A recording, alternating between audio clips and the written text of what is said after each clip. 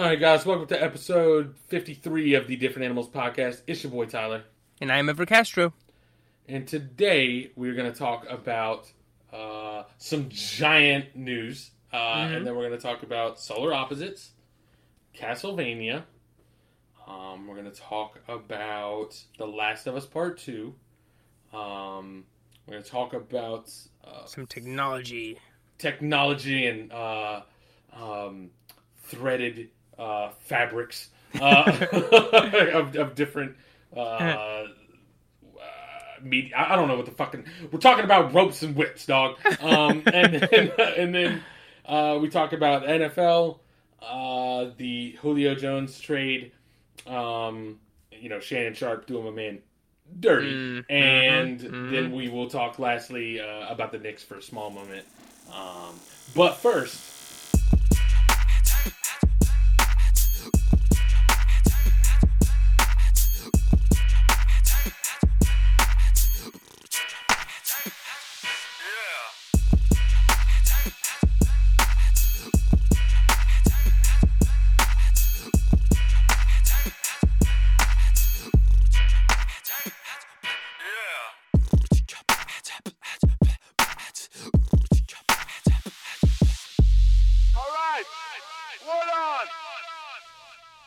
Alright, so first things first, I would like to point out that your boy had no idea. And all of a sudden, I was like, what is this picture of the front of a theater doing on my Instagram? Because Ever proposed to Sydney, and they are now engaged. Yeah, Congratulations. Thank you. I appreciate it. Thank you. Yeah, I didn't say anything. Because I didn't, because I was so nervous about it. And then also I was like, I really don't want to put this on tape and have it go very quickly. Because I didn't want to be like, guys, this weekend. And the next episode be like, guys. She said no. No, next week we just completely fucking ghost it and don't even talk about it. And everyone's like, wait a minute, what happened with that? Like, don't know what you're talking about. In 3 weeks, I'm like, yeah, me and Rebecca went to this movie or whatever. But so I proposed. It was this past Sunday, so by the time you're listening to this, it'll be like a week and a half. And I just I've been thinking about it for a while, and then I finally got the ring, and then I was like, what can I do? Like, how can I do it? And I never wanted to do, like, a trip, because she would see through that. She'd be like, why is he taking me to the mountains? And why is he wearing something nice? Or whatever. Why has he taken me to this getaway in Asheboro, where he lives? Yeah, exactly. We just did one a couple weeks ago. What is going on? And he only, packed nice shirts and stuff. So I never wanted to do that. I just always wanted to do it here in Raleigh, just simple, just, like, ask somewhere. And so then one of my friends was like, well, there's this, the Rialto, which is a tiny local indie theater here in town. He was like, I think you could rent that sign out. And I was like, you're right, you can. Because I remember driving by there and somebody said, like, happy birthday, Jenny, or something like that. Mm-hmm. And so then I, reached out to them and they were like, yeah, sure, of course. And I was like, awesome, cool. And so just to keep the story short, day of, I'm like, the Saturday before... Well, the week leading up to it, basically all of last week, I was like, oh my God, on Saturday I'm not going to be able to sleep. And then Sunday my stomach's going to be turning. I'm going to be so nervous. I'm going to be shaking like a leaf. She's going to see right through me. Oh my God, oh my God, oh my God. And so then Saturday comes and we went to a baseball game. And then I got home, fall asleep right away. No and the next day, I wake up, I go for a run, I play like some play some of my game, the one that I'll be talking about in a little bit. And then I watched like one of the shows that we talk about in a little bit. And it was like normal. I ate lunch. I was like, wow, I actually feel pretty good about this. And then we drive down to the theater and... Just fucking instant diet. Like instant just fucking bubble guts. Like knees shaking, sweat. Well, driving there... So the whole time I'm driving there, I'm thinking, like, all right, I want to get out. And I'm sort of going through the things in my head, and she's asking me questions about later in the day. She's like, hey, are we going to do this for dinner? And I'm like, huh? Yeah. Huh? And so then we... shut the fuck up, that's not important. She's like, why is he so angry? we get to the spot, to parking spot, we get out, and she's like, wait, where we're going? So I had told her, I was like, all right, we're going to go to this nice new mural. I want to take some pictures, and then we'll go get a drink somewhere. That's in the area. of where the theater is. And we get out of the car, and I'm just like going over the steps in my mind. I'm like, all right, I'm gonna step over here, step over there. Okay, I'm just gonna do this. And she goes, wait, where's your mask? Do you have a mask? I'm like, what? And she's like, what mask? Because aren't we going to get drinks afterwards? I'm like, yeah, but she's like, yeah, I have mine. And I was like, I have one, but it's I think it's in the car. Wait, no, I have it. Never mind. Let's keep going. And she's like, because I was just like, what are you talking about masks? I don't care about that right now, like you said. And so then we walk up to the theater. And I take a step off the curb, and I'm like, "Oh, look, this movie's playing." I like took a couple of steps ahead of her, and then she like sees it, and she's like, "Oh my gosh!" And then, I ask, and I had a friend in the bushes taking pictures, and so yeah, and so it went well. It went I think it went as well as it could have gone. Like I said, I didn't want to be like, guys, this weekend I'm going to do this, this, and this. For the episode that dropped today, and then have it be like, oh, guys, it rained. Or, oh, guys, the S in Sydney fell on her and bonked her on the head. Yeah, so I was like, I'm just going to... Like an Acme cartoon. Yeah, so I was like, I'm just going to keep it. I'm just going to wait until the episode afterward, and then once it's done, I'm going to, go ahead and just, describe what happened then. Yeah, absolutely. Congratulations. Thank you. So, how long have you guys been together?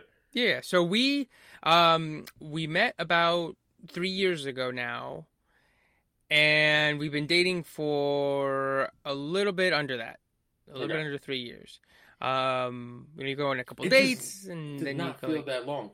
Because in my head, so just like naturally, I was like, good for him, and then I was like, I feel like they've only been together like a year, but that can't be right. Right? Yeah. It's just like you're totally right. Like even today, I was thinking about there was a trip that I took to DC with some friends, and she stayed behind, and she went on a different trip, I think, with her friends. And so I was like, man, they can't believe that was last year already. And I was like, wait, that was 2019. That was 2 years ago. Oh my god. And so yeah, I mean, it kind of flew by. And there's times when I go like, dang, like that was so soon. But then I go, wait, no, that's actually pretty long time, like 3 years, and we feel pretty good. And so I was like, and I'm 28, almost 29 in like 6 months, or 28 and a half. So I'm like, you know what, like there are, I was like, maybe it's too soon, but I'm like, wait, no, it's not. Like it feels right, and the time is a good amount of time. Yeah. So my wife and I, our first date was January 25th, 2012, and we were married. Boy, that's a fucking bummer. That is not the thing you want to stutter on. October 17th, 2014. So that's like, what, 2 years and a half? Two and a half? Yeah, like 2 3/4. Almost 3, yeah. Yeah. It's closer to 3 than 2, I think. Well, it definitely is. But either way, I mean, that was when we got married. It didn't feel like it was too soon then, you know what I mean? But like, right. You do have that like quick like thought, like, you know what I mean? And you're like, nah, we're good. You know what I mean? Everything's fine. So yeah, that's totally not too soon. That feels normal to me. I mean, that's what we did. I mean, I know people who are getting married this year who dated for like a year and some change, and then they got engaged, and then I know some people who are, still dating and they haven't gotten engaged for forever. So it's like, everybody, everyone's at their own pace. Like Jesus said, God's working on all of us. God's working on all of us. Yeah. So in terms of the actual date, because I'd been planning it for a little bit, right? In terms of being like, all right, I gotta go do this and do that. Yeah, because you didn't just like propose. You're like, all right, let's go home. Right. And so, I was like, all right, we're going to do this, do that. And so, what was it, Sunday? And so then Monday, she's like, we need to start picking dates. We need to start picking this. We need to start doing this and that. And I'm like, okay, like, look, you have just been living life for the past, like, couple weeks. I've been worrying about, like, when the ring comes in, how am I going to do it, reaching out to the theater, getting a photographer, like, reaching out to my friend who's a photographer, like, all this other jazz. Right. I need a break. You're right. Have to hold the fuck off. Exactly. She's just been kind of like, la, la, la. But in terms of the date, all of a sudden, wham! Like, whereas she's been just getting punched in the face. Like, exactly. Like, she just showed up to the fight. You've been getting the dog shit beat out of you for like weeks. Exactly. I'm like, I want to be you now for a little bit. Yeah. And so now the plan now is hopefully like early 2023. And the reason it's so far out is because, well, this year, like, nothing's happening this year because everybody from last year who was going to get married is this year. So all the venues are packed. And then 22 will be leftovers of 2020, all of 2021, plus regular schmegular people getting engaged this year. Mm-hmm. So as opposed to you, not regular schmegular. Oh, but I mean, I'm not one of these peasants. It's just gonna be so packed. I'm just like, I want to be out of it. I don't want to be like squeezing into places, right?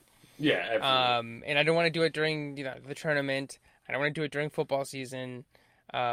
Just because I know, I have a couple weddings in the fall this year, and I was like, dang, it's gonna be so much fun. I'm gonna be able to go, maybe to Dallas, or maybe I'll go to the Panthers game, or maybe I'll go to Carolina game or something. I'll try to get some StubHub easy shitty tickets or something.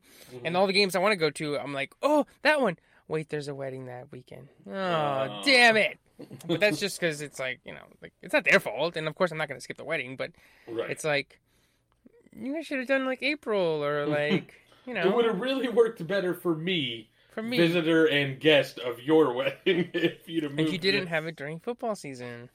Yeah. Why couldn't you be more considerate of my interests? Yeah. But as updates happen, I'll bring them on here, and it's been really nice hearing from people, and yeah, I mean, I'm excited, but it is like one of those things. It's like, oh. Kind of like how we were talking last week. It's like, oh, the movie characters beat this one little character, and then they look up, and it's like fucking 3,000 of them. Right. So. Yeah. I like the reference I was gonna make earlier about it is like she just showed up to the fight, and your fucking quarterman's like, throw the damn towel. Yeah, exactly. Oh Jesus. All right. So, anyways, that covers the news. So that. Ever is taken, ladies. Mm-hmm. So, yeah. But we'll move on from that. Because as Ever said, he wants a fucking break. He's tired of dealing with it. So let's move on to what we've been watching. Mm-hmm. So we'll start with yours, and then we'll talk about my thing briefly. Okay. But yeah, let's go ahead and start with the first one on yours. Okay. Yeah, so this week, actually just yesterday, I finished up Solar Opposites on Hulu. Have you heard of the show? Do you know what it is? I have seen it talked about on Twitter a tiny bit, and I feel like the knowledge that I do have of it is that it's made by the same people who made Rick and Morty. Yes, yeah. So what, Dan Harmon and Justin Roiland? No, just Justin Roiland. Just Justin Roiland, okay. Mm-hmm. Yeah, but the aesthetic, the look is all Rick and Morty. It's kind of like the how can I say, like the American Dad to Family Guy, and then the Futurama to the Simpsons, where it's like it looks the same, but it's not the same because there's like differences. And so I'll go into the differences in a little bit, but basically what the show is these 4 aliens who come from like a planet that blew up. They come here to Earth, and they have this creature that's going to terraform it and replace it. But the creature has to develop and reach puberty and stuff, and grow. So basically, they're just kind of buying time and living here on Earth. Okay. And it's Justin Roiland, of course, the guy who voices Rick and Morty, but not Dan Harmon. And I think that's vital because it is very, very, very fucking funny. It is so goddamn funny. It's so good, and it has. I would say it's much more comedic, or not comedic. It's like the references are much more like pop culture based sometimes than Rick and Morty. Okay. And it's missing a certain like a certain spark that kind of like how last week I was talking about the Mitchells versus the Machines were missing a certain something from like the Lego Movie or 21 Jump Street. Right, like almost like a depth. Like it's missing some depth, maybe. Yes. Mm-hmm. Yeah, but it's still so fucking funny. And I think what it's missing, of course, is Harmon. And I think Harmon gives it this little like heart that I think isn't there. I think it's like Roiland a little bit more unharnessed. I think the thing that Rick and Morty does well is that it takes this sort of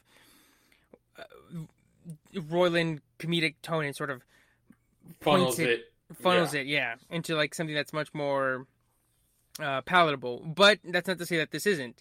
And so all week, as I've been watching it, the last week and a half that I've been watching it, I've been telling people, I'm like, it's like almost as funny as Rick and Morty.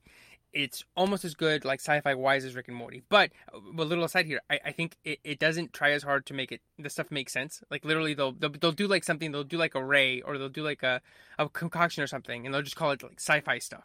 They'll be like, give me the goddamn global warming ray, or like give me the intelligence ray, or whatever. And they don't try to explain it like Rick and Morty does sometimes. Right. Okay. Yeah. And so but anyway, back to what I was trying to say is that over the last week and a half that I've been watching, I've been telling people, I'm like, it's just as funny, but it's like, I can't explain what the difference is. And then I remember this guy I follow on Twitter, Devin Faraci, tweeting about it a couple weeks ago. And so I looked up what he said, and it fucking hit the nail right on the head, which is, he says, I really like the fundamental immorality of solar opposites. He says, there's a secret sentimentality at the heart of Rick and Morty that solar opposites absolutely avoids. It's Seinfeldian. Right. And I totally agree. I think that's exactly what it is. It doesn't have, like, it's not nihilistic, but it's like, I don't know. You'll have to watch it if you do want to give it a chance. But it's not trying to say anything. It's not trying to make any points. It's exactly. Just it is to be funny. Pure, just comedic, just like dumps, dude. Like there's so many one-liners that sometimes, or little jokes that sometimes I'll miss it and I'll have to rewind it, or I'll miss it and then I'll watch it again with Sydney because I watched a few episodes with her, and I'll be like, oh my gosh, I completely missed that one. Like they'll say some sort of joke about a movie or something, right? But it's really good. The main characters, one of them is voiced by Justin Roiland, the main character, and then the other one is voiced by Thomas Middleditch, who is the guy from Silicon Valley and a bunch of other stuff. Okay. And if you are a fan of comedies, watch it.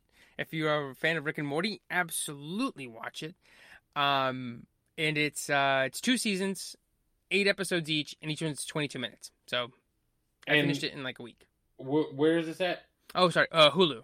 Yeah. Hulu. Okay. Yeah. All right. So what's weird is you said 2 seasons, and I feel like I never heard about the first one. Like I feel like this is the first time I'm hearing about this show. All of a sudden, am I the only one? So it first dropped. I think 2019 was the first one, and then during quarantine or during like COVID stuff, they dropped season 2. Actually, it might have been this year. Let me look. Yeah, it just literally dropped like a month and some change ago. The second season did. Okay. So that makes sense. I'm just surprised that, like, with all the hype that Rick and Morty has, I'm surprised I didn't, like, hear more about this, like, when the first season dropped. And maybe that's just my bubble, but, like, I just don't feel like I heard about it. Yeah, right. I totally agree, because I didn't hear about it like a normal ad. I heard about it because people talked about it on Twitter. Right. So yeah, I loved it. I was gonna say something about it. Oh, this show has the animation budget that Invincible needs. Like if you watch like a couple episodes, you'll be like, holy shit! Like this is like a peak TV animation. Right. Smooth as hell, detailed as hell. The action, the violence and the action is like fucking just like gangbusters. It is like peak animation, and you can tell it's like, okay, this is the guy who like got like all of the money out of Hulu. Right, exactly. Yeah. So I'll definitely have to check that out because I do like Rick and Morty. I still need to catch up on Rick and Morty, which is just something. It's just another thing on the list. But I will say this one's much more like sometimes you I don't know if you feel this way, but if you watch a show, you're like, I need to give it attention because it's like, you can tell that they like put a lot of thought into stories and shit, right? Right. Like the episode of Rick and Morty where they break time, right? And they keep breaking the time, and there's like a bunch of different versions of it. Right? Yeah, because they're in different spots or whatever when they go to like push it together. Yeah. Yeah. So you go like, that's clever, and I want to give it my attention, my full focus. This isn't that, so you can literally put it on and sort of just come in and out of it and sort of get what the hijinks they're doing. Okay. Like and it's so funny because I love how it plays with like TV stuff. Like they'll be talking about something or arguing or something, and one of them, Terry, goes, "Oh, this is a good place for me to have a character arc." And he goes, "Yeah, that is one. This is a perfect time for this episode's character arc," or something like that. Just like little time things that sort of break the fourth wall or sort of break the structure of a TV show that I really enjoy. Yeah. So I'll definitely check that out.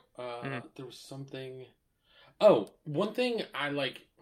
So I think everyone does it to some degree, but like I have this thing where like the moment I'm relatively interested in anything, I become like, oh no, I want to learn everything about this. So like started.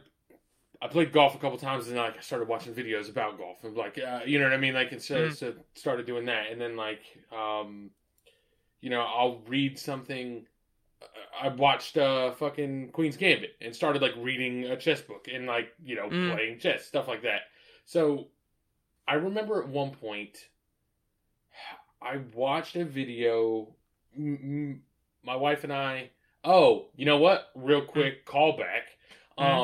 Soon you will be in the group, right? Like you're going to, like every time you like, I'll be able to call you out for saying my wife. Like that's something you're just gonna have to deal with soon.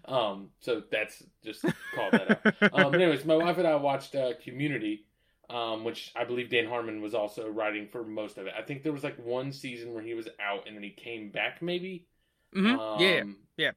But I remember watching stuff about it, and then like I saw an episode where they were talking about Dan Harmon's influence on it specifically, and they talk about the like season or two that he was gone, and they talk about how like it was missing like every episode of Community is like its own thing, right? But then like there's still these like long character arcs that kind of happen over a season, and like we ultimately learn like what these characters' goals are throughout the course of a season and the episode. You know what I mean? Like, right. Like the episode always seems to have like something. I don't know if significant's the best word, but like I feel like every episode like somebody has learned something, which is like the most basic level of like a TV episode, but it's still right. But then in the video they talk about like Dan Harmon apparently is like super well known for this like storytelling process that he creates. It's like called the Harmon Circle or the Harmon Wheel. Yeah, the Harmon Wheel. Yeah. And I was just like, holy shit! Like this dude that does Rick and Morty is like apparently just like a whole deal. You know what I mean? Like it's not just like, oh, he's good. It's like, no, he's like got this fucking thing he does that like other people now know is a method. You know what I mean? Like it's just that was just crazy. It always like struck me as odd. I was like, fuck, the guy that does Rick and Morty. But you're right. I do think Rick and Morty always has a little bit more of like the like we're trying to tell you something. You know what I mean? Yeah, and I think his wheel is so interesting because it's like I first heard about it in school, and it actually kind of fits everything and anything.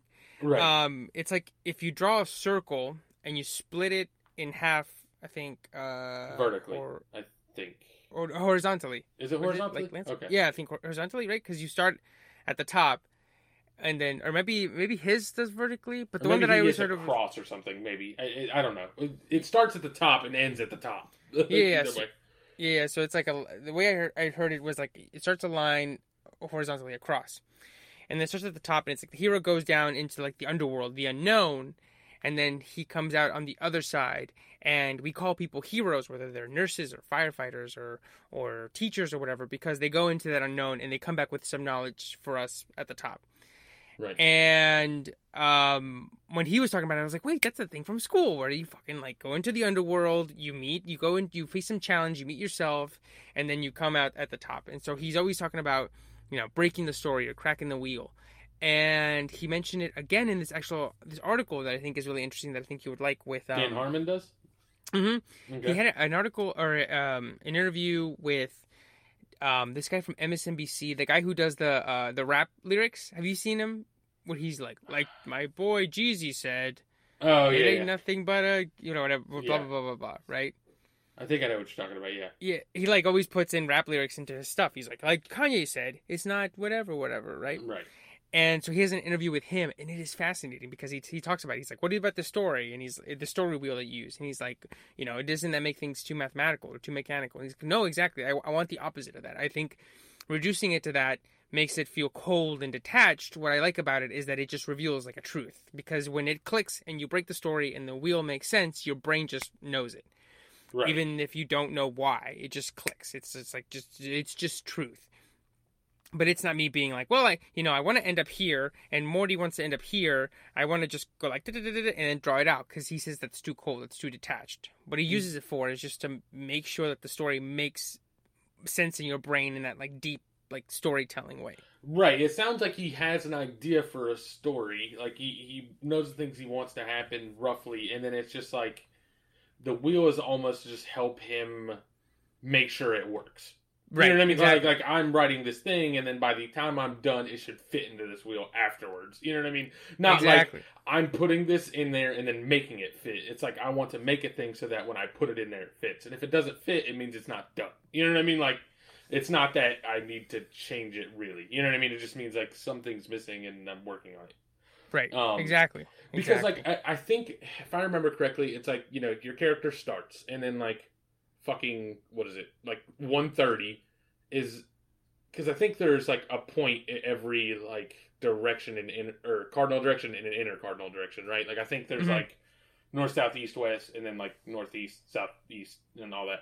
But it's like the character like northeast is like runs into a problem, like east is like leaves home, and like all of these like leaves home or finds a problem are all like more specific than they actually are, if that makes sense. Like leaves home doesn't necessarily mean physically leave home. It just means like venturing out. You know what I mean? Whether that's physically from location to another location or like emotionally getting out of your comfort zone, like all those things can fit into like leaves home. You know what I mean? Right. And then it's like one of them is like for example, I think one of the things on his wheel is like finds an item, and like the item could be like not a physical item. It could just be like a thought. You know what I mean? Like I have this idea, and now it shifts us out. You know what I mean? And it's like it's just a really cool process to see. And like the other thing is, it seems so.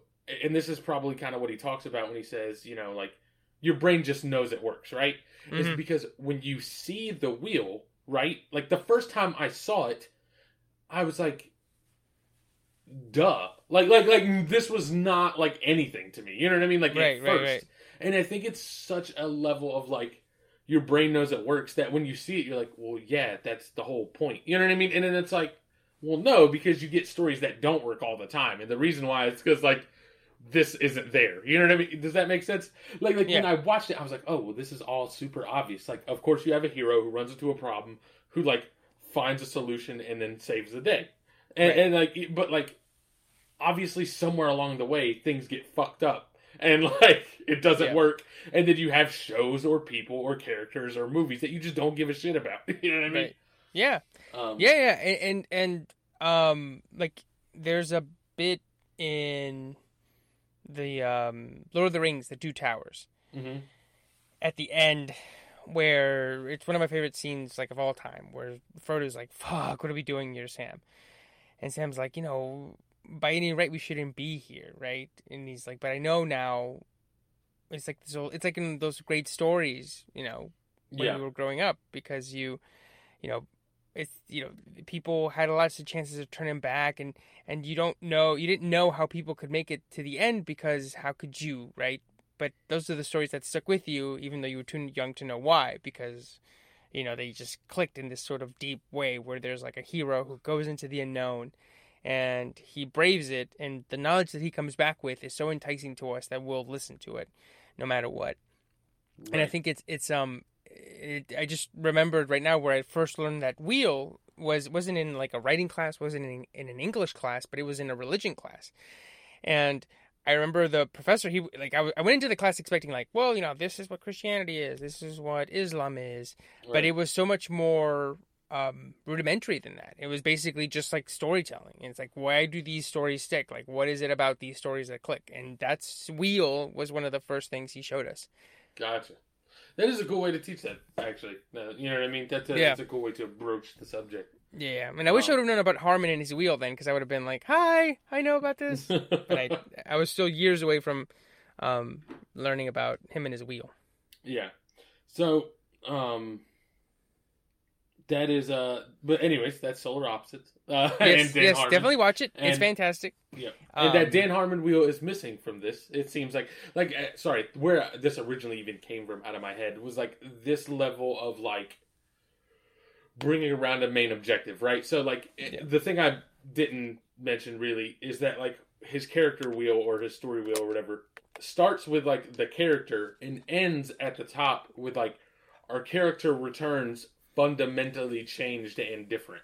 So like that's what keeps like shows like Community or even shows like Rick and Morty, like it keeps it fresh despite it just being the same characters getting into the same kind of hijinks, right? Right, you know exactly. Is that, like, exactly. Every time there is some fundamental change to a character, you know what I mean? You're like, oh shit, or like this is like a new part of this side of this character that I didn't know existed or hadn't seen before, wasn't delved into.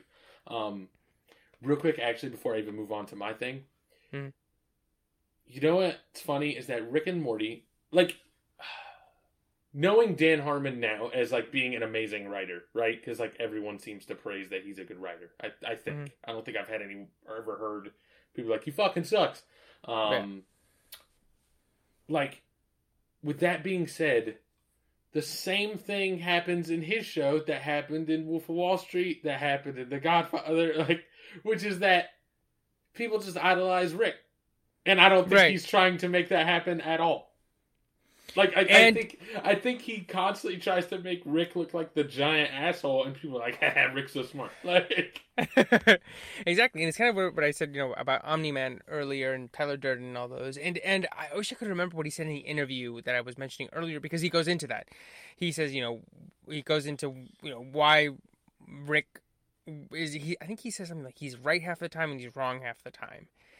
But I wish I would have watched the interview more recently so I could remember what he said. But it's fascinating. I think if you get a chance to listen to, I'll send it to you after this. Okay. And if you're listening to this, if you have a chance, I think it's like MSNBC, Dan Harmon, and I think the guy's name is like Ari something. Okay. But it was really, really entertaining. And I kind of just found it by chance. I was like on YouTube, I think Saturday, just kind of scrolling through for like a kill count or like the Quarter Crew guys or something, and then it was like Dan Harmon uploaded 3 days ago, and I'm like, yeah, let me check on Harmon, let me see what he's up to. I haven't heard him in a while. And but it was very entertaining and informative. Yeah. So anyways, my original point, my original reason I brought this up was that like it sounds like that's the kind of thing that Solar Opposites is missing, but it doesn't seem like it necessarily, based on what I've seen people talk about, it doesn't necessarily hinder the show. It just kind of changes it, right? Like the show's still good. It's just like you're not going to get that character fundamental change, like progression. But like, if you're watching a comedy show, then sometimes you're just there for the comedy, right? Like, so like it still works. Yeah, and it kind of like I was saying, like the American Dad and Futurama's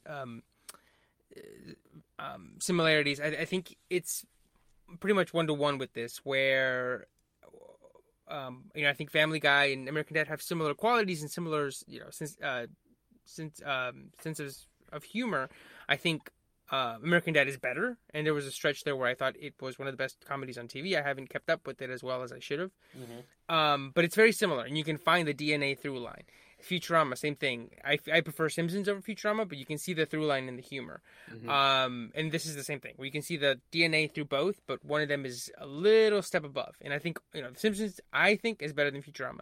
American Dad, I think, is better than Family Guy. And Rick and Morty, I think, is better than Solar Opposites, but I think all 6 of those shows are fucking funny as hell. You know what's upsetting, and it's not like people are correct, but like Simpsons gets so much shit for just being out for a long time. Like I'm sure episodes now aren't as good as like their earlier stuff, right? But like people are like, see, The Simpsons is just fucking terrible, and it's like, well, hold on. Like maybe cut them some slack. This has been going for extremely long. Yeah, try to come up with stories that haven't already happened. Be like, oh, what about Bart doing? Like, I can't imagine how hard it is to write for them. Right, like, you just gotta fuck it. I just give up. Yeah. Like, the only way I would write for them is like, I would just, before I decided to write for The Simpsons now, I would just start working to build a time machine now, and then go write The Simpsons before it happened. Like that would be easier. than trying to come up with ideas now for me. Mm-hmm. But yeah. So check out Solar Opposites on Hulu. Mm-hmm. I have two small things I want to touch on. Mm-hmm. So one, I sent you a sample and a song, which was it was the song is Hoe Cakes, which is an odd name, by MF Doom. I randomly was listening to Spotify, that song came on, and I was like, oh, this is fucking great. And so it does one thing I absolutely love. And so another callback to, I think, last week's episode, maybe it was the episode before that, we talked about Drake. And I was like, there's something about Drake where he's like trying to play himself off as authentic, and then like that was a problem for me, right? And then you said I study rap battles for a living, and I was like, that's right. Yeah. So do you ever... All right, you're much more laid back than I am, so I don't necessarily find you to be the type that finds themselves in arguments very often. Would that be a fair assumption? Yeah. Okay, so your boy finds himself in arguments all the fucking time. And like one thing I hate in an argument, like more than anything else, is when people, like, I'll be like, you do this all the time, right? Like somebody will say something or have an argument about something, and I'll be like, no, you do this all the time. Like, here's this thing you do all the time, right? And then they're like, give me examples. And I'm like, I don't have any. Like, you do it all the time, so I don't bookmark these examples anymore. And so that was a version of it, right? I was like, Drake tries to be authentic, and I was trying to think of an example where he plays himself off as authentic, and I was like, I couldn't think of one. And then for a split second, I was like, this is all happening as we're recording. I was like, am I imagining this? Like, does he not act like he is? And then you were like, I study rap battles. I was like, yes, there's the example. Like, I couldn't come up with one, but I felt it to be true in my heart. And I knew he did it all the time, but I couldn't come up with one. So with that being said, this song does a thing that I love, and I know I've heard before in other songs that do it. I cannot think of a single other song that does it. But like, so it's Hoe Cakes by MF Doom. It samples the beatboxing from the beginning of Supersonic, right? And then like Supersonic. So it samples the beatboxing and also just the super, and like that's it. Yeah.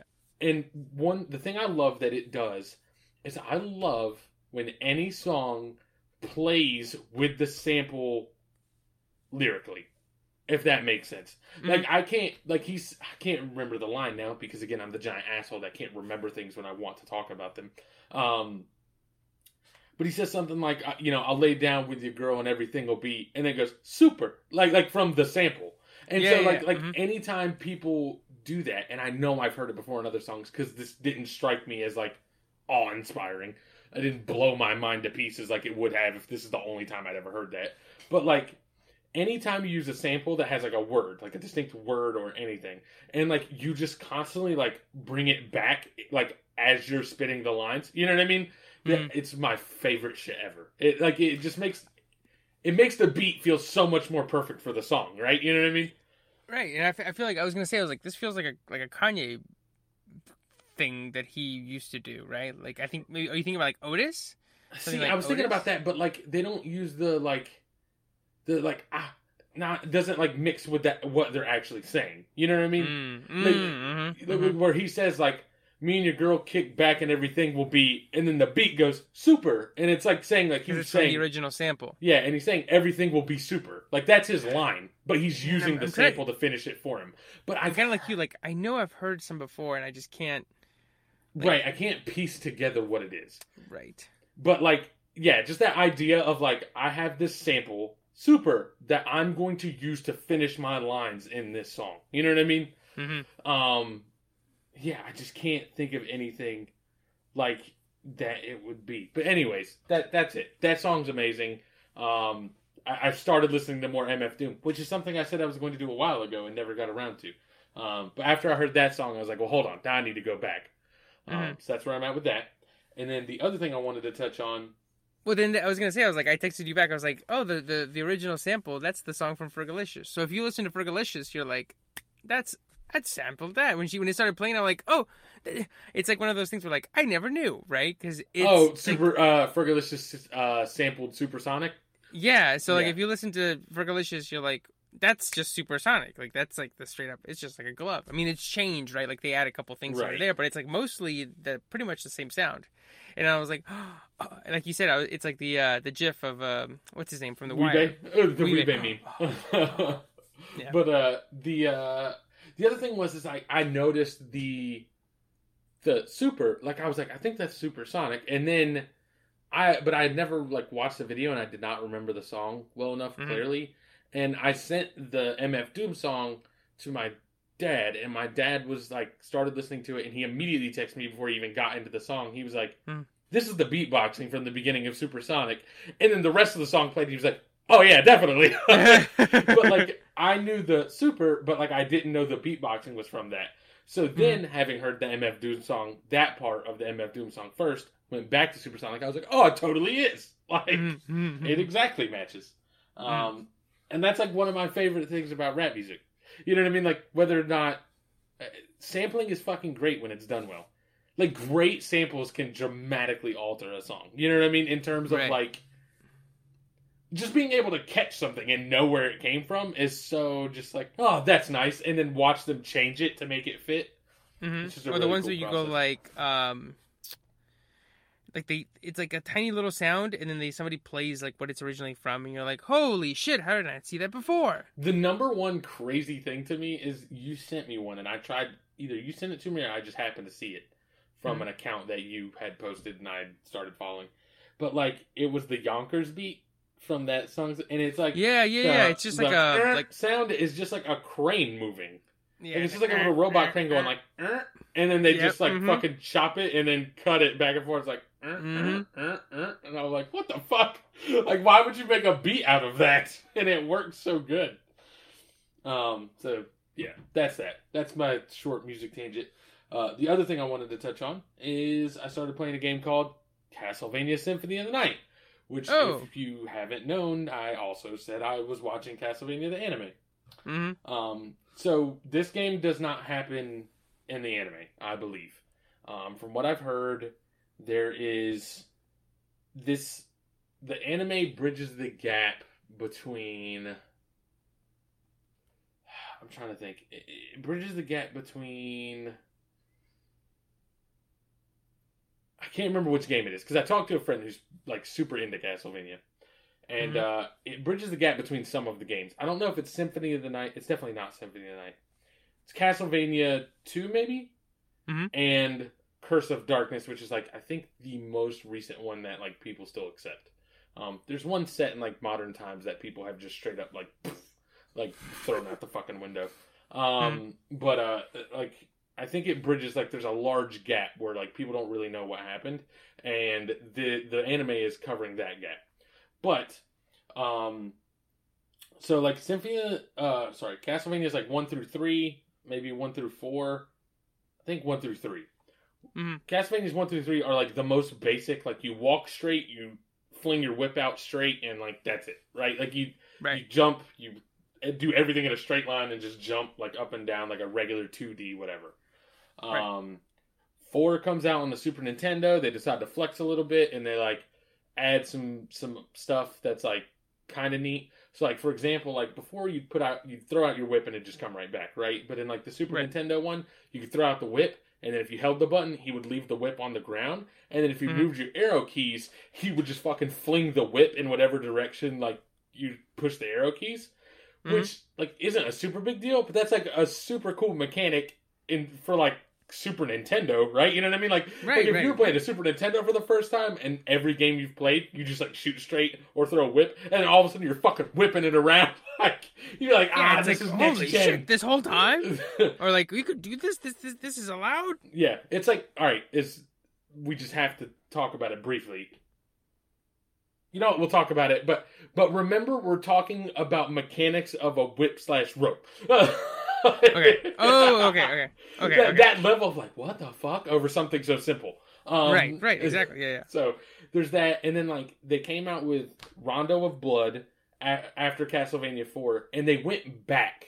So like Castlevania 4 had some cool shit, like had a lot of different stuff you could do. And then like Rondo of Blood is just like 1 through 3, and everyone was like, "What the fuck? Like, why did you do this? The last one was so good, and then you just took away everything that made it great." And so then after Rondo of Blood comes out, they're like, "Fuck it, Symphony of the Night," and it's this giant, sprawling, just like all sorts of different items, different spells, different shit you can do. Like it's insane, and it is like the pioneer. Like it and Metroid are like the pioneer now for this genre of games. It's like anytime one of these games comes out, we're comparing it to these. Like straight up. Like they're called Metroidvanias is what this genre is now called. Because it's Metroid and Castlevania Symphony of the Night. Like anytime any game comes out like this, like does it hold up to these? They do the fucking Will Smith meme, you know what I mean, where he like holds his arms out to the side. Like he's showing something off. Right. Like anytime one's like, does it hold up to these? So, anyways, my friend that's super into Castlevania has talked to me about it multiple times because I just thought it was a game I was never going to play. Because Symphony of the Night came out so long ago. And so I've talked about it. I know, like, I have forgotten the ending, which is perfect. Because I remember thinking it was great, but I don't remember what it is. So that's like the best it could be, given that he's already talked to me about it some, right? Right. And one thing I do want to say is that he has the coolest story about this game, which I'm going to share here, which is that he was a kid. This game came out in 1997. I don't think it was 1997 when he played it, probably a little later, you know what I mean, somewhere around there. Maybe, or like late, maybe like 99, 2000, right? He played it. And I can't remember what system it came out for, but either way, the internet was a thing, but it wasn't the thing we know now, right? Like it was not like this hub of communication and blah blah blah. You know what I mean? Where like you could Google anything and come up with whatever information you needed. Right. So the one thing I do know that is kind of a spoiler. So if you haven't played Castlevania Symphony of the Night, released in 1997, and you've decided that you want to play this game or may play this game, go ahead and just give it a quick skip. But like, you're in Dracula's castle fighting to get to Dracula because Dracula after he's killed can come back every 100 years. This is just lore at this point, right? Like there's a family of people called the Belmonts. They kill Dracula every 100 years. They're known for killing monsters, vampires, werewolves, whatever. That's like their whole deal. And Dracula's like the biggest bad. Like he's not Satan, but he is like the fucking very next thing or equal. You know what I mean? Like he's like, no, I'm like a separate thing, but I'm just as bad. And so this Belmont family is like responsible for killing him every 100 years.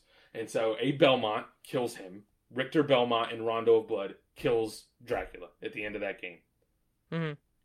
5 years later, all of a sudden, Dracula's castle's back, and like people are like, "What the fuck?" Like the Belmonts are like, "What the fuck? It has not been 100 years. This is a problem, right?" Like something went horribly wrong because we were supposed to have some downtime. So Dracula's castle comes back, and you're fighting through Dracula's castle. Now, as you fight through the castle, apparently you have a map, and there's a map of the castle, and you go through it.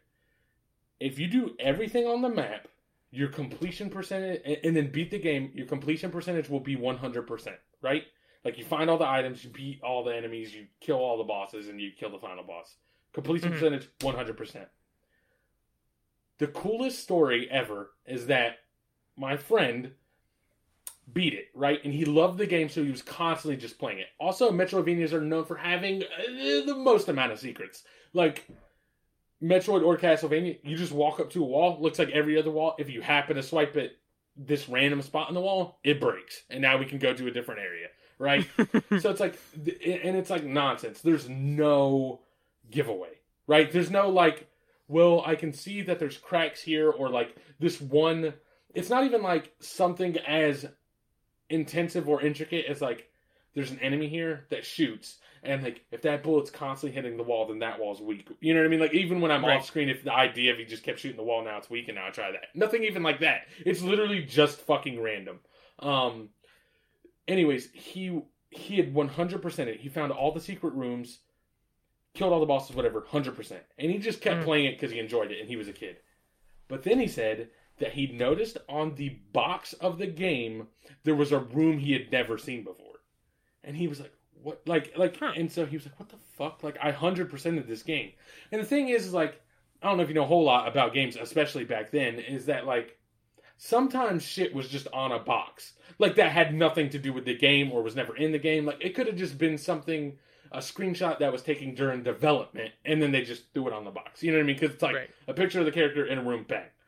So he's like, I had just never seen that room in the box. And then he happened to stumble upon, underneath the castle somehow, there is a upside down version of the castle. And so the ending you have is a fake or like not true ending. Like, and it seems wrapped up. But like he finished the game, had thought he was finished for months and was just playing it because he enjoyed it. Saw a picture on the box and was like, I've never been there. And like eventually found literally double the game. You know what I mean? And it's like, nah, this is the real game. That's such a cool, like, you can't get that anymore. That information would just be out. You know what I mean? You see it on Twitter, you see it on Facebook. Like, if it's a popular game, you would never be able to avoid it. But, like, the idea that he just, like, was playing this game passively and then just found a whole nother half of the game. And now if you look it up, it's just, like, a known thing, right? But, like, in 1999, as however young he is, it's not like he's, like, searching shit on Google and finding forums of people to talk to. You know what I mean? Right. And can you imagine what he was thinking, like, when that happened? Was he like, I gotta tell everybody right. by just literally telling them? Right, I have to go physically move to a person's house. Like, I have to move my body out of this building to go speak to them to let them know they're not done. And hopefully they'll tell somebody else, and they'll tell somebody else. Right, that's like such an insane experience. It had to have been. And also, how insane of it is a game to just be like, we're just gonna like it's totally normal for people to think they're done when they're only halfway through. Like, that's such a, like, just a mind fuck thing to do to me. You know what I mean? There's like, no, there's a whole other half of the game. There's a real ending. There's like multiple real endings depending on how you finish the second half.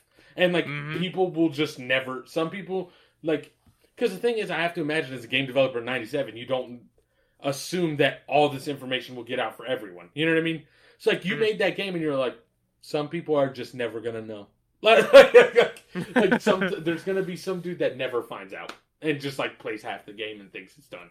And it's solid, but it's not what everything it should be. You know what I mean? That's just a wild decision to make. But anyways, I'm playing through that game. I'm like a couple hours in, and I'm just getting my absolute ass handed to me. Because the thing is, like, I never played platformers. Like, Super Mario Brothers, like, never really played it. It's like, Sonic, blah, blah, blah. Like, I played shooters, sports games, RPGs, all the shit. But the one thing I never really cared about was, like, oh, I'm just gonna run and jump. Like, you know what I mean? I want to, this is stupid, but in my head, I'm like, I want to do something. I don't just want to, like, hop over obstacles. It's not, like, a thing for me. You know what I mean? So, I never played platforming games, and now this is a platforming game with combat mixed in, and I'm just fucking getting nailed. Like every fucking... There's, like, garbage little enemies that you can hit once and kill. They're, like, jumping up and down and just fucking me up. Like, I'll have, like, 100 health. It takes one swing to kill them. They have to hit me, like, 20 times to kill me. And by the time there's, like, 2 of them, I'm, like, 25 health. Just fucking bleeding out from, like, 2 frogs. I'm like, I can't. Like, you play as Alucard, the son of Dracula. Like, the son of the next closest thing to Satan is almost taken down by 2 frogs. You know what I mean? I'm just like, I'm dying. I'm so fucking bad at it. But it is fun. And it is on the PlayStation 4 currently because there's a collection called... I can't think of the name of it. But there's a Castlevania collection that has Rondo of Blood and Symphony of the Night. So, definitely, if it's a thing that even remotely interests you, it's 2 games for $19.99, and one of them, is like one of the best of the genre of all time. You know what I mean? Right. It's kind of like when I bought Resident Evil 4, I was like, it's like 10. I think it was like $10. I think it was like $8 or $10. I was like, it's $10, but like, it's literally one of the best games of all time. Right. And this is that for sure. And like, I don't like platformers. I don't really like 2D kind of like jump around games. But like, I watched the anime. I was like, this is cool. You know what I mean? Like the aesthetic, the story, all of it is like was working for me. And I was like, fuck it, I should just give it a try. And the other draw was like, do I want it or not? And then my last draw was like, well, everyone considers this to be one of the best. You know what I mean? Like that. Mm-hmm. There's a level of like with movies, right? Like I don't know. I couldn't tell you what Citizen Kane was even fucking about, but like I have no interest to watch it. Mm-hmm. But anytime despite like feeling like I have no interest, because again, don't know what it's about. Like, there's part of me that's like, at some point, I should still watch it because like it's the one movie that like everyone has to watch, right? Right. So like it's that level. It's that level of that, right? Like, just so even if you hate it, you'll like have an opinion on it, right? Right, and it brings something to the table, right? That wasn't there before. You know what I mean? It didn't just like adjust minor details and maybe do this thing slightly better. It's like, nah, this was like genre defining or like define like the way we make movies or tell stories. I don't know what the fuck Citizen Kane did. I just know everyone talks about it. All right, so those are my two things. All right, so nice. What do you want to talk about next? Yeah, so I'm playing two games, but I'll just talk about one real quick before we move on. And that is the updated version of The Last of Us Part 2. I'm also playing Miles Morales, but I want to finish that, and then I'll talk about it after I finish that. Okay. So I think last week, Naughty Dog released an update that would make The Last of Us Part 2 60 frames, and then so I was like, well, fuck yeah, because I've been saying for a while, the moment that they release that 60 frame per second update, I'm gonna go ahead and play through it again. Mm-hmm. And it looks great. It looks so good. It looks so good and so smooth. And I remember playing it the first time last year, and I'm very excited to go through it. And there's like little hints about where the story goes early on, about like lines about buying a farm, or people think the hopes that people have that eventually don't happen because of where the game ends up. So I'm I would say about 4 hours in. But I am, because I do want to finish it a little bit faster, I am playing it on hard, but I've also turned on these modifiers, like where they give you like infinite ammo and supplies and shit. Just so I do want to get through it faster, but I also want it to be a little bit more of a challenge. So I can sort of run and gun, but then, if I get cornered by like two of them, I'll die instantly. Right. And it's just so good. Fucking, I just chef's kiss in every single way. But yeah, that's the Last of Us Part 2, and if you haven't played it, I think this month, or maybe at the end of this month and half of next month, Sony is doing one of those like play deal things where they, like last month, I think they let you download Horizon Zero Dawn for free, and I think this upcoming month it's The Last of Us Part 2, not free, but it is 50% off. So if you haven't played it, if you've been on the fence, absolutely buy it. I was having a friend who I told him like, hey, dude, 60 frames per update, 60 frames per second update, play this game now. And he's like, well, I haven't played the first one, should I? And I said no. Or no, I said yes, you should.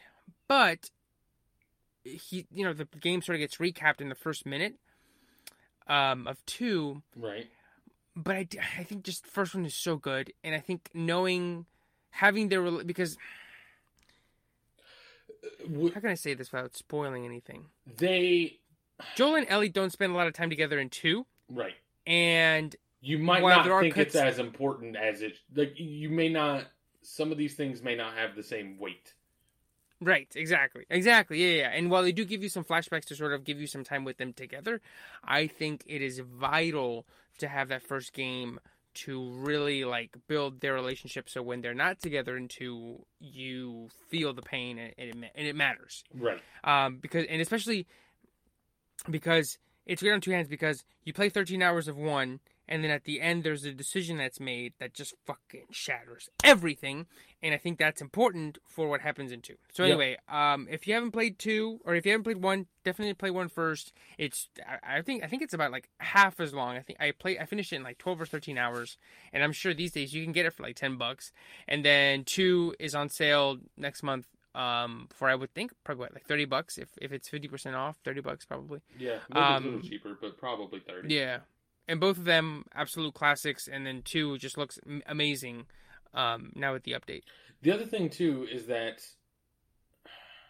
you could also honestly there's probably a video on YouTube that is The Last of Us 1 cut like a movie. And I don't mean like mm-hmm. Oh, you're totally right. Yep. I don't even mean like narrated over to like give you bullet points, because that's not going to do what we need it to do. You know what I mean? Mm-hmm. There's probably legitimately a version of that game on YouTube where you can just watch somebody play it in the most streamlined, story-driven, like no like walking around and picking up random shit, right? It's like this person is just there to play through the story and record it so that people can watch, right? And they're gonna take out any like, if you get into a giant area with a bunch of enemies, it may show, there's probably a version of it that shows them kill like 1 or 2, just so you know there was conflict, and then it's like we're on to the story again. You know what I mean? If you're the type of person that just doesn't want to put forth the effort to play through it, I feel like you could probably watch that version somewhere on YouTube and get enough out of it that you could go to Last of Us 2. Or if you didn't want to spend the money to buy it and then play it, like, that's definitely an option. But I would say, like, don't just get bullet points.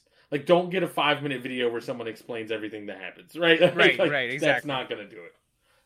But it's definitely worth playing. The only thing other thing I want to bring up, just because I already mentioned it, was you sent me an article about the rope mechanics in The Last of Us 2, where you have the extension cords and the rope. Mm-hmm. Just because I mentioned it with like the whipping it around in Castlevania for the first time. That shit was so incredible and so seemingly pointless, right? Like there's no reason they needed to do that. No, and you could have, I think I clocked it around like 2.5 hours into the game. You have your Ellie, and you have to take the power cord from one generator and plug it into this gate so that the gate will open into Seattle. Right. And you pick up the rope, and it's a fucking straight up real rope, right? Like it moves in the wind, it tangles, it hits stuff.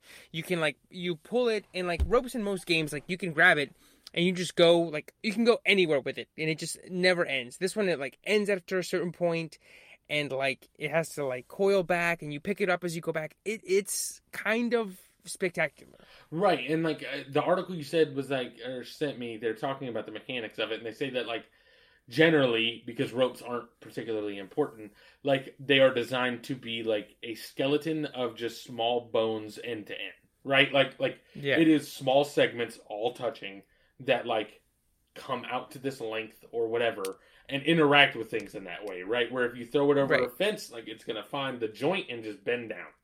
Whereas like they went through all this work to add like elasticity, like it pulls a little bit more, it stretches, it gets caught on things in different ways depending on the thing.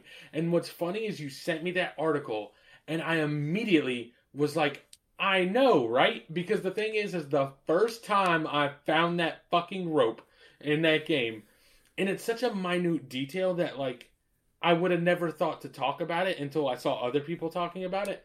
But, like, when I got the rope for the first time, or the extension cord or whatever, like, the very first thing I did, right, was I think you can, like, walk.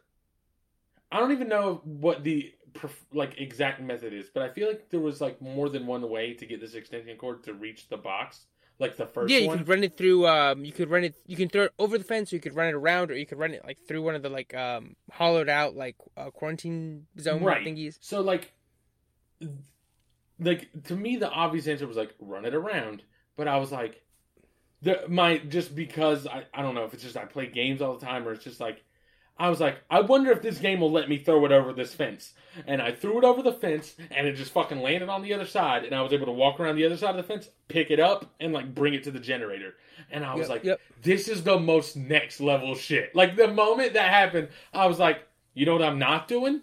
Plugging it into this fucking generator. And I proceeded to walk around with this fucking cord, just throwing it over random shit and seeing how it reacted with it. Like, the moment they showed me it was possible to throw over a fence, and like, as you throw it over the fence and you like walk around with it on the other side, you can see it interacting with the fence as you move in either direction. And I was like, nah, I have to see everything this rope can do. Like, and it's so stupid because why the fuck would I ever talk about that? Like, when we had a podcast about that game the next day, not once did either one of us mention the fucking rope. But, like, I still had a moment with it, right? Where I was like, let me see what it can do. Like, just throwing it all over the place, watching her tangle it up, and then, like, fucking move it around. Yeah. It's incredible. No, and like you said, in most video games, they don't really put attention to that. Like, I mean, literally just the game I was playing before. I was playing Shadow of the Tomb Raider. I was about to say, like, Tomb Raider would have you just be, like, the obvious, like, Tomb Raider, the whole problem would be, like, you go the obvious way and it doesn't reach. Right? And then it's like, where's the hidden pathway for you to get this to fit? Right. And like you jump off a cliff and you have to like hit a rocky wall that you can hook into, and when you throw it, it's like a spider web. It just like hits it, right? Yeah. And same thing with the one in Uncharted 4 where they give Nathan Drake that like rope thing where he like the grappling hook rope thing. Yeah. Yeah. Mm-hmm. And it's the same. It just kind of goes out like a spider web, like Spider-Man. It just and then you go and then like it dangles, but it's not realistic, right? It doesn't. There's no end. You can stretch it as long as you'd like up to a certain point. But this is different, and it's so cool. And it's only I think it's in 2 scenes or maybe 1. That's the other thing too, is that the article talks about how fucking impossible that was, right? To like get it to interact with all these different things correctly and not just feel janky as shit. And it's for like 2 scenes, like, or maybe 1 scene, but I feel like you run into it a couple times in that open world zone. You know what I mean? So either way, like, it's not much for sure, but it's like so much work for just this minute detail that like. I immediately was like, let me fucking play around with this. But, like, there are so many people, I'm sure, that played that game and didn't give 2 shits, right? They were just like, plug in. Like, for me, it was like a whole deal. Like, it was a whole fucking thing I had to read and learn about. Right. So, that was just cool. But yeah, if I ever get a PS5, I'm definitely fucking gonna try and play it with better specs. Play it through again? Yeah. Yes. One thing that I was gonna, not upset about it, I was like, damn, that kind of sucks a little bit, was that you can't do New Game Plus. Oh, that sucks. Because the game recognizes that I finished it, so like when I went to continue it, it was like, the beach or whatever, right? Whatever the last chapter's called. But when I started a new game, it didn't let me do New Game Plus, so it must recognize that I'm like finished with the game, but I can't like do it, right? So maybe I should have played the ending all the way through, and then maybe would have dinged the PS5 or whatever. But it's okay. I mean, it's fine. I mean, you get both of them, both Ellie and Abby. You get all of their guns relatively early. So right. Check something. Blah blah blah. Okay, yeah. Okay. I was gonna say some games like just don't have New Game Plus, which is always stupid to me. But I looked and it does. So that's not the case with your thing.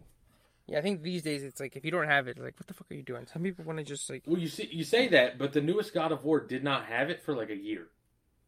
Oh, it didn't? Oh shit. Yeah, and then but the thing is, when they finally added it, it wasn't just like start over with your stuff. It's like now New Game Plus like has like whole new armor sets and like abilities and shit. So it's like that one's even more understandable because at least New Game Plus wasn't just like, oh, you still have all the stuff. It was like, no, we've added tons of stuff. Like that's how Miles Morales is. There's like a couple of gadgets at the very, very end or a couple of suits that you can only get if you get parts of the story in New Game Plus.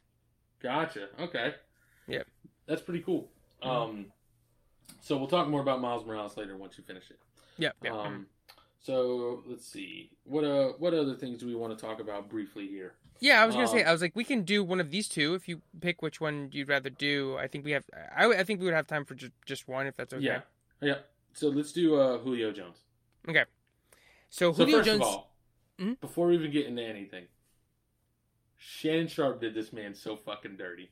And that's what I was going to ask you when we talked about it. So Julio Jones, Shannon Sharp on his show Undisputed right? on FS Sports. Yeah, Fox Sports or whatever the fuck it's called.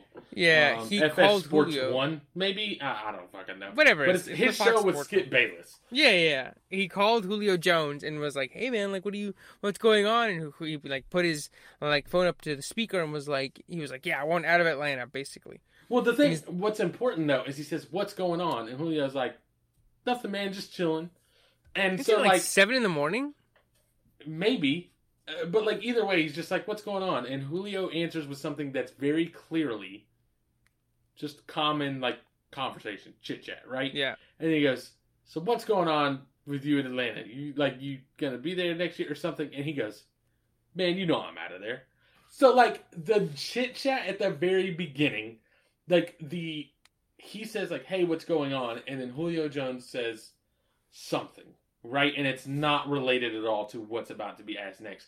Leads me to believe that he had no idea this question was coming, and 2, that it was on air. You know what I mean? Yeah. Like, if you knew you were going to be on air, I just feel like there would be some sort of, like, there would either be more chit-chat or, like, none. Right? Like, it would be more friendly, like, what's going on? Mm-hmm. Or it would just be straight to the point. Right, but, like, right. It was just, like, it seemed like it caught Julio off guard, but maybe he has a relationship with Shannon Sharpe, and so he just said that, like, man, you know I'm out of there. Yeah. Yeah, I see, I'm so split. Part of me goes, no way, because, like the Fox lawyers would have been like, you cannot do that, you can't call him, he's gonna sue us, are you insane? But then part of me goes, yeah, I mean, like, why wouldn't he? I mean, I would trust Shannon, like, especially if he just goes, hey, what's up, like, you know, and there's like sound in the background, but he never goes, yeah, man, you're live on whatever, right? He just asks him straight up. And the other thing too is that, like, God, the one I saw was like split into 2 parts.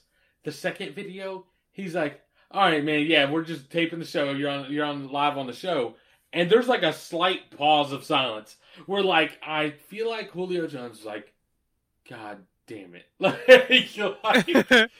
he heard, like, yeah, we're just taping the show, and he was like, he didn't want to say it, because now he's like, fuck, I'm on live TV. But I feel like in his heart, he's like, you're such a motherfucker, bro. But it's gonna work, because I think I saw today that they're like trying to like package him into some sort of like trade thing and get it done relatively soon, which I think is good for both sides. I think Calvin really deserves some time to shine. I think it would have been cool to see him with Kyle Pitts. Mm-hmm. But I am interested to see where he goes. That's one other thing. Even before we get to that, that's one other reason why I feel like he didn't know he was live. Is that, like, the confidence with which he said, man, I'm out of there, leads me to believe he's had this conversation with ownership and management like 1,000 times, right? Yeah. And we've never heard about it. Like Julio Jones, for what it's worth, just does not seem like the type of dude that's, like, trying to make it messy in public. You know what I mean? Yeah. Like, yeah. And that's, I was listening to a podcast and they were talking about that. They're like, he's not a media type guy. Like, when was the last time you even saw, like, him doing a media interview or, like, some sort of Subway commercial or some shit like that, right? Right, and then you're telling me he just agreed to just be put on the, like Shannon Sharpe was like, hey, what if I call you and you say you're done with Atlanta? That could be the thing you need. And he was like, yeah, that sounds good. There's no way. So, like, I'm just like, that's, the moment I saw it, I was like, that's the dirtiest shit I've ever seen. Like if I'm Julio Jones, that man's number is blocked in my phone. Like, I'm never speaking to you again. Mm-hmm. Even if it works out great, I'll be like, you tried to fuck me up. Yeah, even if you get the what's it called? Like your wish, which is the what he's gonna get, and they're gonna trade him soon. Yeah, even with that, I'd be like, nah, you tried to throw me under the bus. It just didn't work out. Right. But yeah, so is he worth it? Is the question. Yes. And I think the only way he's worth it to me is if you're 100% a team that's all in trying to get one this year. Yes. I don't think you can make this a trade with any sort of long-term goal in mind. Like, it's fucking... I'm trying to think of, like, a good example. If you're the Packers and, like, Aaron Rodgers is like, I want out. Like, you could probably go to him and be like, look, you have Devontae Adams. We're going to try and trade some shit around to make it happen. Mortgage our future for, like, a couple of years, basically. You know what I mean? Like, a first-round pick, and then maybe a later round pick in, like, the next draft after that or something. Mhm. or maybe another valuable player of some level, and be like, but we're going to get you Julio Jones. If you want to leave after this, that's fine, but like, we're going to get you Julio Jones, we're going to have you Devontae Adams, and we're going to try and win one this year. And then you get Aaron Rodgers to lock in for a year, and you're like, all right, let's do it. You know what I mean? Like, this is our Right. Super Bowl. Yeah.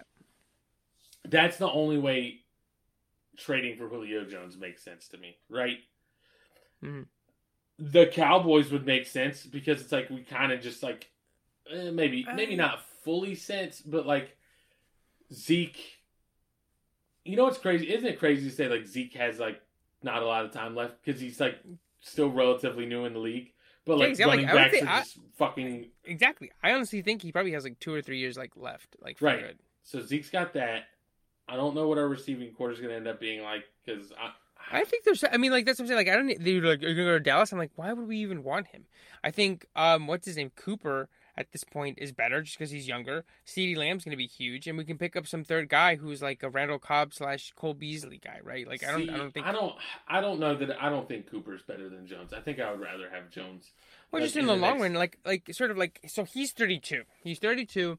And Cooper? he just signed, and he just had the fewest yards since 2013. And in 2013, I think he had he played only 9 games. And in this year, he only played 5. Or maybe, no, I had it backwards. That year, he played 5. This year, he only played 9 games. Mm-hmm. And he's 32, right? So, like, at that point, I don't know if that warrants a number one. And maybe you go like, well, what about Randy Moss? You know, when he joined the Pats, how old was he? He was actually 30. He was 30 years old when he joined the Pats in 07. So, I mean, I know wide receivers last longer. You know, Larry Fitzgerald, I think, is still playing. He's old as shit. My thing is, Cooper is 26, and isn't he also? I feel like Cooper's pretty injury prone, right? Like, I feel like he's. I feel like he's missed a lot of games. I think he missed. I think he missed some time when he was with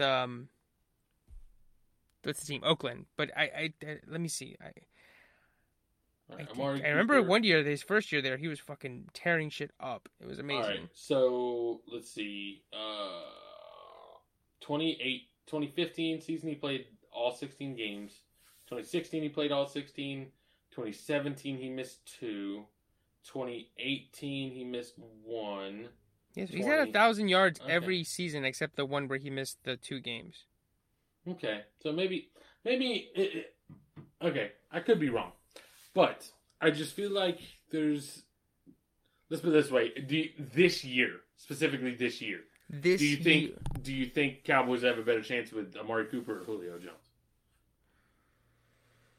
I think I would go Julio Jones. I think Julio Jones give even this year, assuming, you know, I'm going to say assuming, but like it's kind of part of the deal. I mean, I don't think Julio Jones will get hurt again. Julio Jones hasn't been particularly injury prone, has he? I mean, just the 1 year, that 2013 and last year. So, other than those, I mean, he's generally pretty healthy. I feel like, and I feel like Julio Jones is a little bit more of a bail you out of a situation thing than Amari Cooper is, right? Right. Like. You know what's funny? I think Amari Cooper is better than Dez Bryant was, but there was a certain level of just like when Dez was on, like just fucking toss it up. You know what I mean? Like oh, dude, yeah. 2014 Dez is like I'm gonna go up there and snatch that shit out of there. Like yes. You know what I mean? Like if everything else breaks down and you're about to get hit, just put it up there and I'll find a way to fucking snag it. And I think Julio Jones gives you a little more of that than Amari Cooper does, right? Amari Cooper's like, I'm going to get open, but then if he doesn't, I feel like kind of up shit's creek. Whereas, like, if Dez didn't get open, which, you know, he didn't do very often, that's the number one knock against Dez, that I feel like he was not very good at getting open. I mean, but, like, he would snag it. He would find a way to fucking yank it down. And, I mean, that 2014, like, I mean, I know, well, 2 things. So, like, Cooper, last year, he had 92 catches, 1,100 yards with, you know, he had Dak for, I think, 4 games, but then the rest of the year was with Dalton. So that's pretty impressive. And then Dez, I mean, like I said, 2014 is my favorite year with his because he had 88 catches, perfect, 1,300 yards, and 16 touchdowns. Damn. 16. Yeah. So that's a level of just like toss it up and I'll fucking snag it. Like especially once you get to the red zone at that point. You know what I mean? And I think Julio Jones gives you a little more of that. I don't know that I would want to trade that away as a Cowboys fan, but it was devastating for Shannon Sharp to be like, Cowboys? He was like, I don't want to fucking go to the Cowboys. I want to go somewhere where what do you say? I want to go somewhere where we win. I'm trying to win. I sent you the tweet where it was somebody posted that Action Bronson one. Yeah. It's unnecessary. It is. That shit was foul. But yeah, I think there's a market out there for him. Let's put it that way. Even with a first, I think some team is going to give him a first, and I think there's a team it could make sense for. I don't know what the Ravens team is. Dude. I was just about to say the Ravens. I was like, maybe the Ravens, because you still have Hollywood Brown still on the team, right? Or no? I think so, but like they are the only team that I think is sort of consistent playoff that doesn't have like a guy like you go, holy shit. Like name me a playoff team and I'll be like, they have this guy. You know? Right. The Chiefs have other than Hill. The quarterback, obviously. Right. Yeah. Right. Yeah. And the Packers have Devontae Adams. Even the Titans have AJ Brown. I think the closest one is probably. Well, the Titans also have Derrick Henry. Yes. Yeah. But I mean like a wide receiver who you go, holy shit, like that is a guy. That guy's a stud. And I think AJ Brown is one. The Cowboys have Cooper. I know we didn't make the playoffs, but it's still there. The Vikings have Thielen. The Rams have that white guy. Cooper Kupp. Like that guy, like if you put him on the field, I'm like, fucking Cooper Kupp. That son of a bitch is gonna torch us, right? Right. I think the only other one that I can think of that doesn't have like other guy is the 49ers. Mm-hmm. But yeah, like that makes sense. I think either one of those teams. I know that I haven't seen the 49ers talked about. Maybe. Well, I know they gave away their one for what's his name, Trey Lance. Mm-hmm. But like, you could come up with some twos somewhere, right? Give them some sort of weapon because right now they don't have anything. But I do think if I had to place a bet, I would say the Ravens. Mm-hmm. If the Bills hadn't just gotten Stephon Diggs, that'd be a good one too. Yeah, right? That's another team. Yeah, I think every team that I think is consistently good has at least one guy who's like that's that dude, right? Like Mike Evans, right? Chris Godwin or Goodwin. Yeah, absolutely. Michael Thomas. Right, like every playoff team has at least one guy who's like, not like, oh my god, the best wide receiver in the league, but like a guy who's just like, you're like, that's the guy, right? Mm-hmm. I mean, for what it's worth, the Cardinals made a giant leap and they added DeAndre Hopkins. You know what I mean? Like, right? There is something to it, right? But how? Well, that's I think also how old was Hop when they traded him? I think I don't know how old he's like 28, probably. Yeah. I think so. DeAndre Hopkins. So, dude, time just flies by for me. Like, in terms of, like, I'm like, has he been there already 2 seasons? Okay, no, that was his first one. So, he just completed his first season, and he's 28. Right. So, he's 4 years younger than Julio. So, yeah. Right. And also... Yeah, go ahead. I was going to say, also, he's hit double-digit touchdowns 3 times, and Julio has only hit it once. And he's 4 years older, so... Right, and one thing this is always hard to say. Like, the one thing I see Falcons fans complaining about all the time is that, like, they never use Julio in the red zone. Right? Like, I've seen, Falcons fans to be like, we have, like, the biggest, most athletic fucking receiver in the league. Like, why the fuck don't we do this? And, like, everyone's always like, I don't fucking know. Like, it's the Falcons. So, sometimes you can hold that against people. I don't know if you can in this, but it's still a valid point to be made. Yeah, holy shit, dude. Like, I'm looking at Hopkins' stats. Like, 802. That's a rookie. Rookies never put up insane stats unless your name's fucking Randy Moss. Right. 1,200, 1,500, 1,000, 1,300, 1,500, 1,100, 1,400. With whatever fucking quarterback the Texans have. Yes, they literally only had Murray 2 years out of those. Right. Oh, no. Well, they had Murray last year, but who, I think, well, what's his name? Watson was only like 2 years in Houston. The rest of that was God knows what bullshit they put out there. Fucking Matt Schaub at one point, maybe. Brandon Osweiler, Brandon Whedon. I don't know. Yeah, I don't know. Some fucking some guy that's not deserving to be a starter Paxton, in the NFL. Lynch, John. I think you're talking about the whole Denver Broncos roster now. It's the same. They're both the same. God. Yeah, they had like a defensive prodigy and fucking J.J. Watt or Von Miller, and then just like garbage at quarterback. Except Well, for the yeah, the Broncos picked up fucking Peyton Manning for like what 2 or 3 seasons.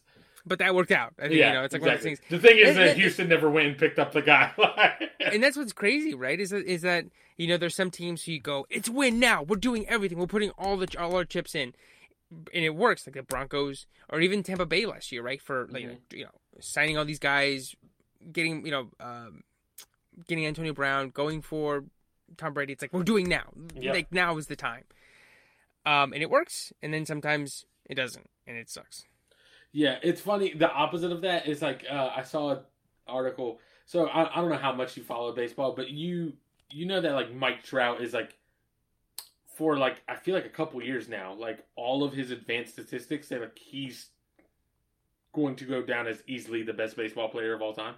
Right. Like, yes. Yeah. It's like not even close. Yeah, then, I mean, when they were talking about, like, who's that guy who got the big contract? Bryce Harper? Yeah. Right? Like, all of Bryce Harper's years, he only has 1 year that's better than Mike Trout's worst year. Right. And it's like, that's fucking insane. And then they also, he plays for the Angels, I believe, and the Angels also have Shohei Ohtani, who is like a Japanese oh boy, that could have got sketchy. I don't know that he's Japanese. He is a Asian baseball player. That is both a pitcher and a hitter, and is like pretty fucking good at both, and he plays both, which is like not a thing that happens anymore. Like hasn't happened in years. And the tweet was like, every time I see an Angels game, the headline is always like, Mike Trout, goes 3 for 5 to bring his average back above 500, which is like an insane number. And it's like, bring his average back above 500. Shohei Ohtani performed this, recorded this achievement that hasn't been done since 1923 as the Angels lose to the Detroit Tigers 26-5. It's like we have these two just unbelievably outstanding players, but then they just didn't fill out the rest of the roster. They just gave up. They were like, we could win now with these two guys, and they're like, nah, and just fucking they're just getting blown out, even though they have two of the most generational talents ever.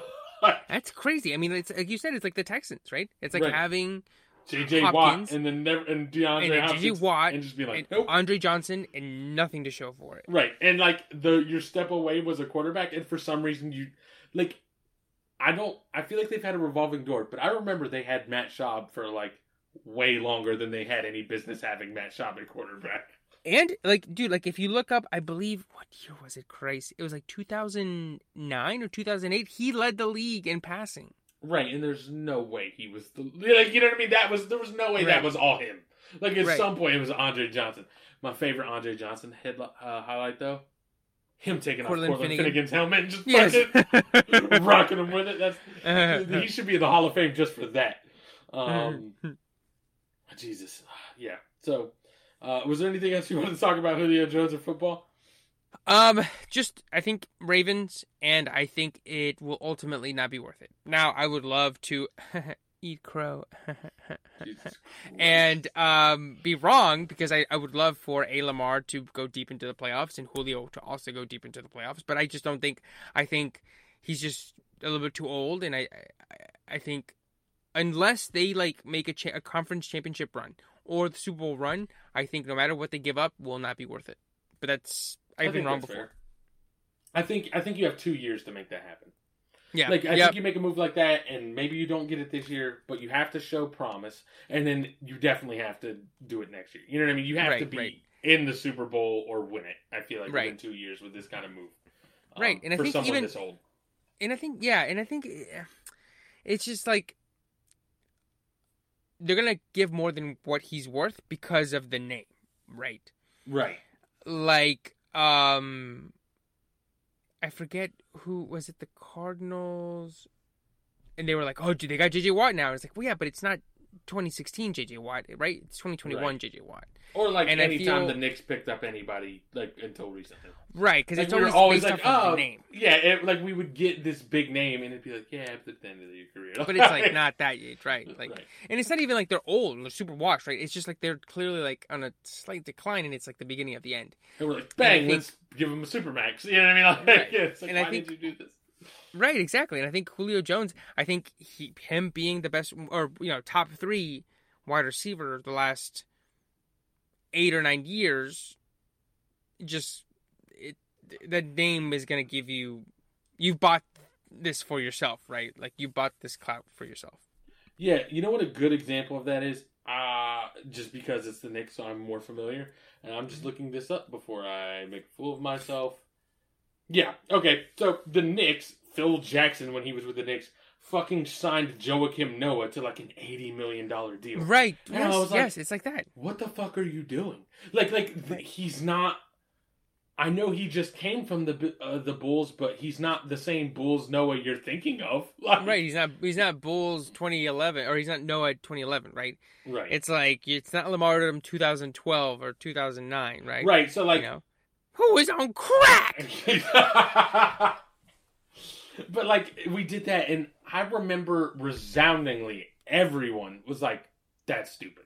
You know what I mean? Like It wasn't like, well, some people think it's good, some people don't. He is old, but he's still good. Like, at least the Julio Jones thing, it's like, if you get healthy Julio Jones for 2 years, even if you have to give up too much for him, that could definitely push you over the edge. You know what I mean? Right. Joakim Noah was never going to push you over the edge. That was never going to happen.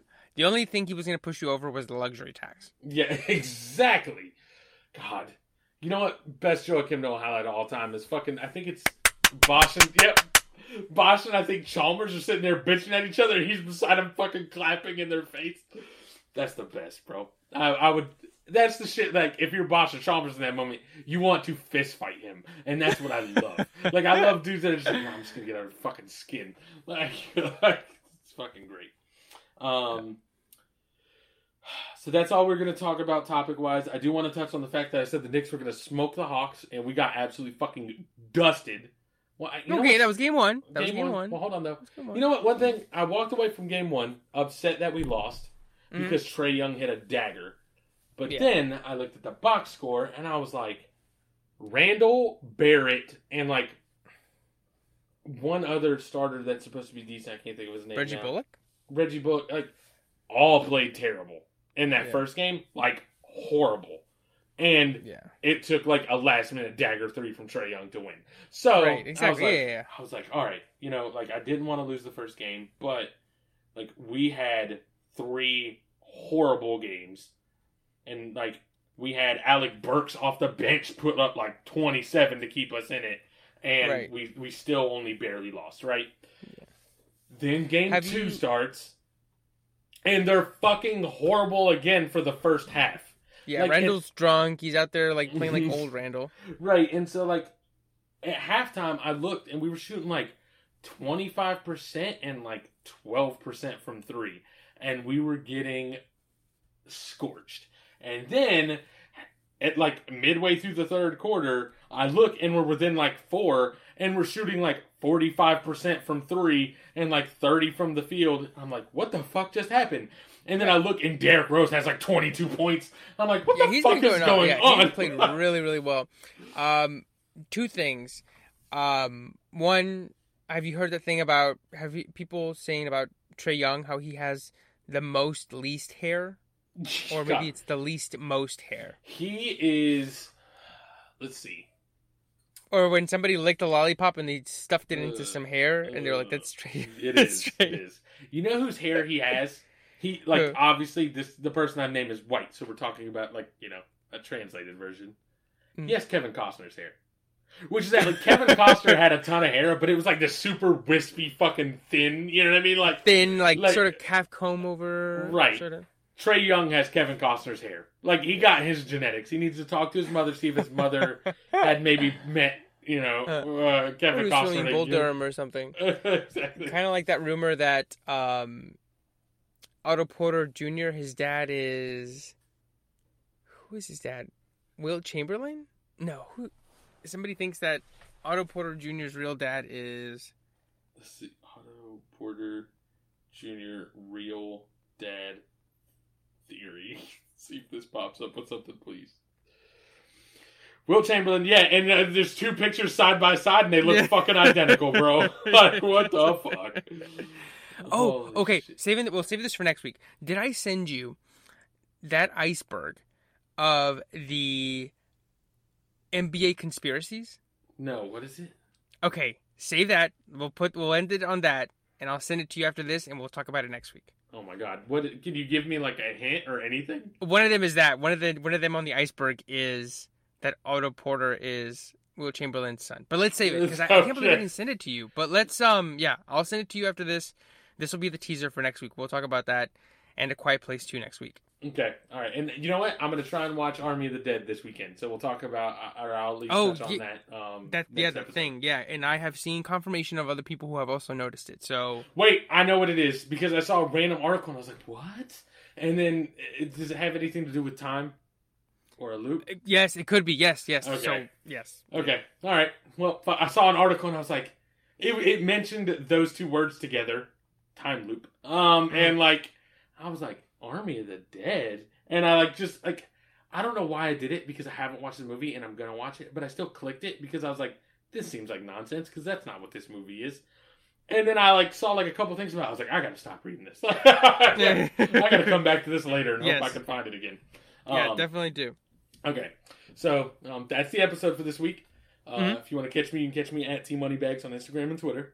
And I'm at EverCastro92 on Instagram. And if you want to catch the podcast directly, you can catch us at DiffAnimalsPod on Instagram and Twitter. And you can email us directly at differentanimalspodcast@gmail.com. As usual, stay safe, stay entertained, and we will catch you guys next week. Peace. See you.